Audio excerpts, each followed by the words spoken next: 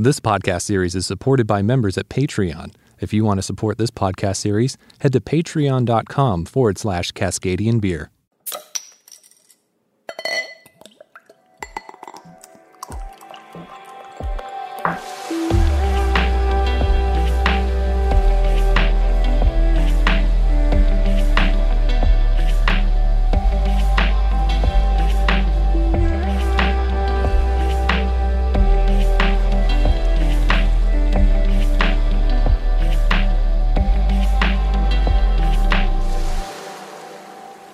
Welcome to the Cascadian Beer Podcast. My name's Aaron and I'm a Cascadian. Normally on this podcast series, I profile the unique breweries of Cascadia, a region that has a strong presence on the international beer scene. But today, I'm doing something a little different. But first off, if this is your first time here, welcome. I really hope you enjoy the podcast series, and I hope you subscribe so you never miss an episode. If you want to follow us on social media, you can by going to facebook.com/Cascadian Beer. We're on Twitter at Cascadian Beer and on Instagram at Cascadian Beer Podcast. So this bonus episode of the podcast, I'm calling the Passport Series. I've been traveling the world recently and been meeting some interesting breweries and, felt kind of bad that I didn't talk to them and find out what's different about making beer in their local part of the world. So I recently took a trip out of Cascadia to explore a new part of the world, and I found myself in Iceland, where craft beer is starting to take off in the country. Beer above 2% ABV was actually illegal in Iceland until 1989, and on top of that, there's not much agriculture to speak of in the country. So I was curious to find out how much of the craft beer scene has grown in that small amount of time and what sorts of challenges they face in making beer in Iceland. I visited a local brewery with a team behind it who started out importing craft beer. I sat down with Malbec Brewing. I'm Ingi. Andri. I'm Steini. And I'm in Iceland, which is definitely not the Pacific Northwest. And where are we at the moment? What is the name of this brewery? So this is Malbec. Mm-hmm. And what's the meaning of that name? It's actually just a made-up word. We came together, a few of us wanted to find a good name for a brewery, and it took quite a while, but we ended up with a made-up name from, Icelandic barley is big. So and when you malt a barley, it's a malabik, so it's almost, in a way, made-up word from that, and also very similar to another word in Iceland that is what we drive on, like asphalt. So that refers to when the people from the countryside talk about going to the city, they go to Malbik, or are you from Malbikið, from the city center. So we wanted to say we are just guys from city brewery. Yeah. Cool. So you've been open a year for this particular brewery, but you guys have been involved in craft beer a lot longer than that. You started importing beers into Iceland, right? Yeah. Yeah. We started to import in 2011. Mm-hmm. Started off with Mikkeller, and then have added some brands to our portfolio since then. Soon after Mikkeller came Brewdog, Tuel, many more founders. Yeah, so a lot of North American beers, and it should be fairly easy to get European beers out here, but we started out with European beers, like I said, Mikkeller, Brewdog, then Omnipolo, and a few others. But the only two American beers we have are Stone Brewing Company and Founders. But we actually take the Stone beers from Berlin. And with Stone, pretty early on, when we had Mikkeller, Brewdog, and we actually contacted Stone. I wanted to have them from the US, but at that time they didn't want to export from there just because of freshness issues and stuff. But when it opened up in Berlin, it made sense for us to take it from there. Yeah, I was in Finland last summer and had my first Stone from the Berlin brewery, and I'm like, well, this is weird. But yeah. So craft beer, how did craft beer really start in Iceland? Because it seems like it's a fairly newish phenomenon here. When we started at 2011, it wasn't that much of craft beer in the store. There were some Belgian beers and stuff. The hoppy beers were quite new then here in Iceland. And I don't remember the time Borgus opened up. That also similar time. They started out with the brewery. First IPA. Yeah. So at that time, things started to move. Moved quite slowly, but the new guy here, Steini, just started working here with us. He actually opened up the first craft beer bar here in Iceland in 2012. And that helped us out a lot because we wanted to, because this wasn't a big business for us. We were not making any money off it, but we wanted to keep on importing new and exciting stuff because there was nothing available here. So this way we could just have a few cases of a lot of different stuff, and most of it was sold at Microbar. So, and that was the name of your craft beer bar? Yeah, Microbar opened up 2012. Yeah, and then we started our relationship, and now I have joined the team. It's kind of a revolution that had to happen, I think. Right. So how was those first few years of opening up Microbar?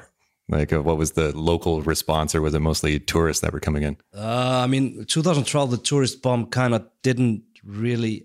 It had started, but it wasn't that big though. It was tough in the beginning. It was really tough in the beginning, especially the first winter. The first winter was horrible completely, but then it kind of picked up. I think the beer revolution, if you can put it in that way, or the craft revolution, kind of hit off quite soon after that. And after that, we were packed every single night, every day, line. A lot of fun. That's kind of 2013. So what was pre-craft in Iceland? Was it just like two brands and that was it? Like just a lager and a pale ale from some big brewery? And a lot of different macro lagers basically, and then a few Belgian beers maybe. Yeah, because of the wine storage government run, there were some brands but yeah, as we say, like not maybe really focusing on what was new and exciting. And then there are two big breweries in Iceland, and they were the main Icelandic brands. I don't remember how many brewers there were at that time. But it's also beer was only allowed, was illegal in Iceland until 1989. Right. So we are a bit behind. Yeah, but I mean, it seems like you're making up a lot for lost time. Catching up. Yeah. So, how did the brewery come about then? Did you guys just one day hey, let's just open a brewery? Like we're importing, but why don't we make it local? Me and Inge have always wanted to have this as a part of the company. It works well together. We had been home brewing for 7 years or something, and we are brothers. Yeah, and friend of our Berker, he's the head brewer. He's a very good brewer and was working at another brewery here, and this idea came up. And I'm not actually sure what year we started homebrewing, probably 2012, 13, something like that. Yeah. 2011, I believe. Yeah, or 2011. And did that for quite a while with one friend, with a friend of us, Gunnar. He brewed with us, and in the end, we were always trying to do better and better and better. We were really focused on doing good beer. So most of our beers that we did those first years just got down the drain. Because we if it's not better than what we are drinking every day that we are importing, we don't want to drink it. We were really focused on trying to make a good beer. And in the end, we were we want to try to do something. Right. And so how hard was it to get just basic homebrew supplies in the beginning? And has Very that easy. It's easy. Yeah. There is, this guy has a shop, brew.is, and he just has it all you need. Yeah, well, to in do the whatever first you year want. we started homebrewing, he was actually open 1 hour a day or something, and he was had all the stuff in his parents' basement or their garage. Always on Wednesdays. But now he has this pretty big space, and it's and we are actually buying a lot of our supplies through him now. Right. So he's supplying to the breweries as well. And so then where do your raw ingredients come from? Because I don't think there's a lot of agriculture in this country to support brewing. No, it's pretty much all imported. Yeah. So Yeah, so the barley from Germany, hops mostly from the US, and we get barley from him. Yeah, we take hops from him, and also we have taken some hops ourselves. So, and then one of the other challenges of brewing here would be just the water itself, right? How much work has to go into changing the water? well, the water here is really soft, so it's really easy to manipulate. yeah, so add some minerals in there, and you get what you want to get out of it. Okay. Yeah, man. And so what are some of the challenges of brewing in Iceland then compared to breweries you've seen in North America and Europe? Of course, the market's quite small, and brewing styles like we mainly do, New England IPAs and hoppy beers, we don't want to have them travel too much. So of course we want to try to have it all just on our market, even though exporting some would be cool also. So how far is your reach now? Like, are you all over the country, or is it just pretty much in Reykjavik? There are some great bars around Iceland. Smiðjan Brugghús just opened up a small brewery pizza place in Hveragerði, one bar in Akureyri, one at Hólar. So there are a few places that we in Vestmannaeyjar brewery there, Brothers Brewery. So yeah, there are certain places that we ship outside the Reykjavik area, but the majority of it is here in Reykjavik. And most of our kegs are here. And so you mentioned New England IPAs. Like, is that mainly the style you focus on, or do you have some little fun projects on the side that you like to do? We mainly focus on doing kettle sours, IPAs or hop IPAs, session IPAs, yeah, all that category. And then we have a program like doing imperial stouts, but all of our imperial stouts went into barrel when we did them the first time. So we have only released one imperial stout, and that was the first one we did with Kex Brewing and Cycle Brewing last year. Well, there's one coming up pretty soon, which will be the first non-barrel aged imperial stout. And then we do have some beers that have been sitting on some box and bread for a year now, 4 red wine barrels and 4 white wine barrels. And also, like, we put just IPA or session IPA or double IPA on the labels, even though we use quite a lot of hops and we use actually New England strain in them. But yeah, we call them IPAs, at least on the labels. Right. And then is there a particular Icelandic style of beer? Is there like a local type of brew, or is that just not come about yet? For Iceland in general? Yeah. Lager? Lager. Right. Yeah, I mean, No, there is no style. No. I mean, the market is... So the market in Iceland is around, in the sales in the liquor store and bars, is around 10% microbreweries or craft breweries. We haven't come farther than that. It's only around 10%. So, I mean, when it comes to Icelandic style of beer, I would say lager. Yeah, as boring as it sounds, it's probably the right thing. Are there any like local ingredients that you've incorporated into beer, like any berries or herbs or anything like that?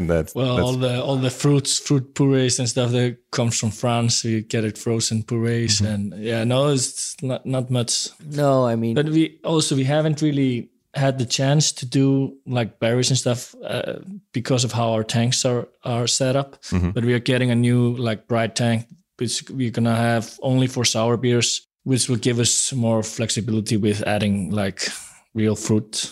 I mean, no, there is no certain Icelandic ingredient that at least has not become a style in Iceland. Like, this is what you need to do something really Icelandic. I know Borg has been using like Blóðberg. Arctic time.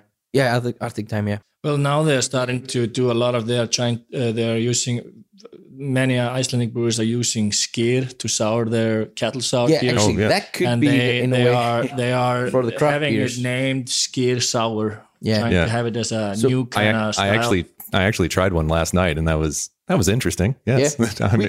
we are probably, I think most craft brewers in Iceland use skyr to kettle sour their beers. We haven't been doing it just because we have liked the way we do it. But yeah, we started using this sour mix from Lallemand, which is basically a lacto mix, and it worked out well for us. Yeah. So for listeners, what is skyr? Skyr is actually just pretty Icelandic yogurt. It's a little bit thicker, but it's quite like really Icelandic. It has a sour notes to it. Is it goat based or cow based or? It's cow based, and actually, like, I think they do it similar to like it's similar as sourdough. How they make it first. I'm not really sure how they do it. Yeah, it's made out of milk, made out of cow product. It's healthy. It's good. It has a lot of protein in it. A lot of protein. It has a really clear lactose in it that you can use. And it has more protein than standard yogurt. Okay. It's kind of what we grew up eating.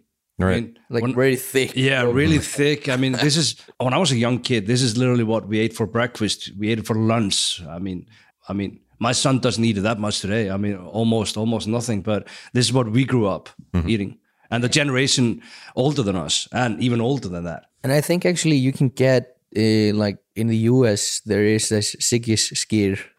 That's an Icelandic guy who opened up Skyr production there, and it's quite huge, I think, today. Sold. So he sold, but it's pretty huge today. So He's probably one of the richest guys from Iceland.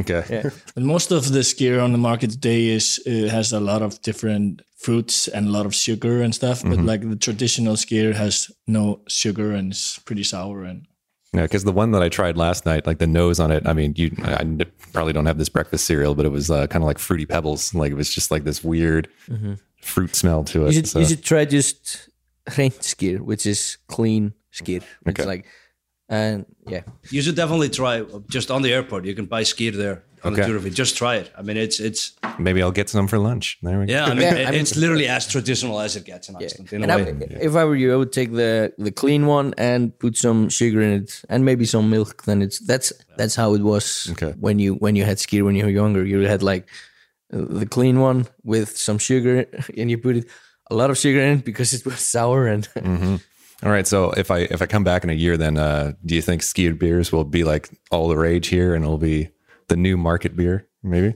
no, it will No. not take like sours are never gonna be the go-to beer for the public, but you will probably see more of it. But still, it's more like the craft breweries are doing it, and that's the way craft breweries in Iceland are souring their beers. Yeah, I think if you come back in a year, I don't think it will be more out there, but it will definitely kind of maybe have become a bigger name. There are most of the breweries today that are making skyr sours are like marketing them as not just a kettle sour, but they're marketing them as a skyr sour with blueberries, with rhubarb, or with whatever Right. fruit they want to put in it.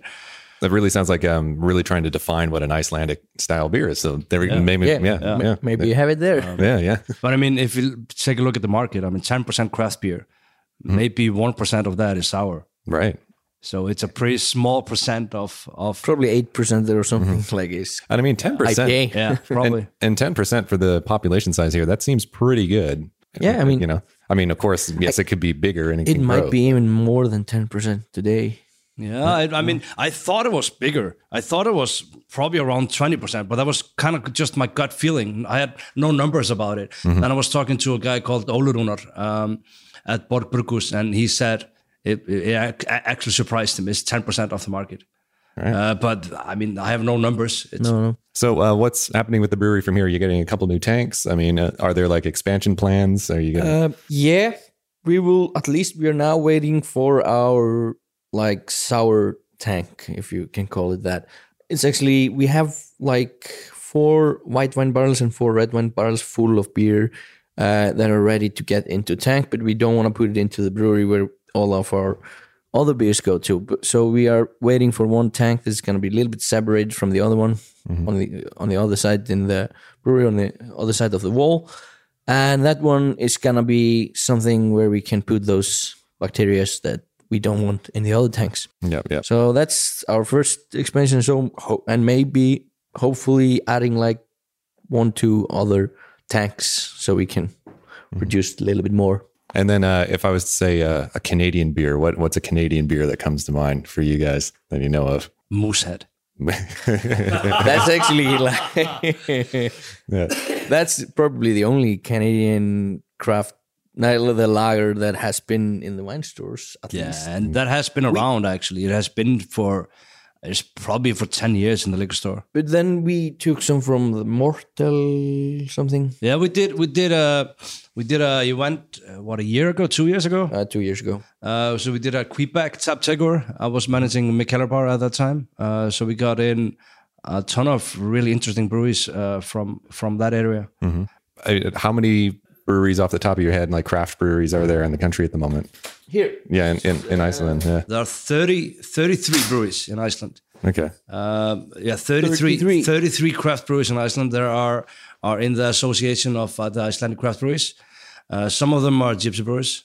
Not all of them are in there. I would say operating today around 40 breweries or 40 companies that are I would making have to beer. list them up to remember how many, but yeah, something like 14, 15. I don't know. Right. And that's counting also like all brew pubs and Right. So now a lot of establishments to come out of nowhere since 89. So, yeah. yeah.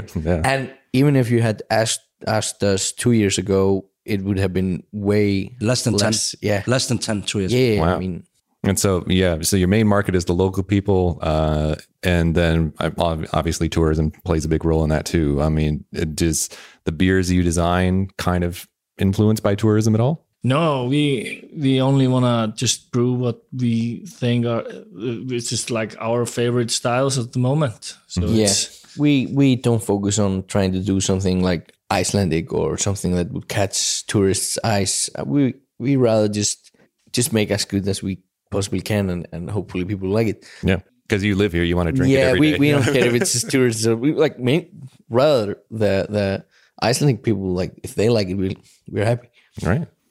All right, guys. Well, thank you so much for your time. I mean, really appreciate it. Thank you. Yeah. Thank you. You're welcome. Talk, right? Yeah. There we go. Huge thank you to the guys at Malbec Brewing. Really appreciate their time. They have delicious beers and can't wait to go back and visit them again. And sorry, guys, for slaughtering Icelandic, but first time in the country. I'll practice. I'll practice next time.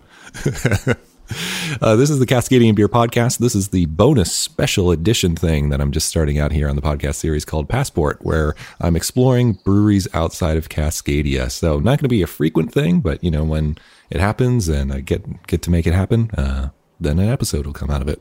I really hope that you're subscribed wherever you listen to podcasts. It makes it so that you'll never miss an episode whenever it's released.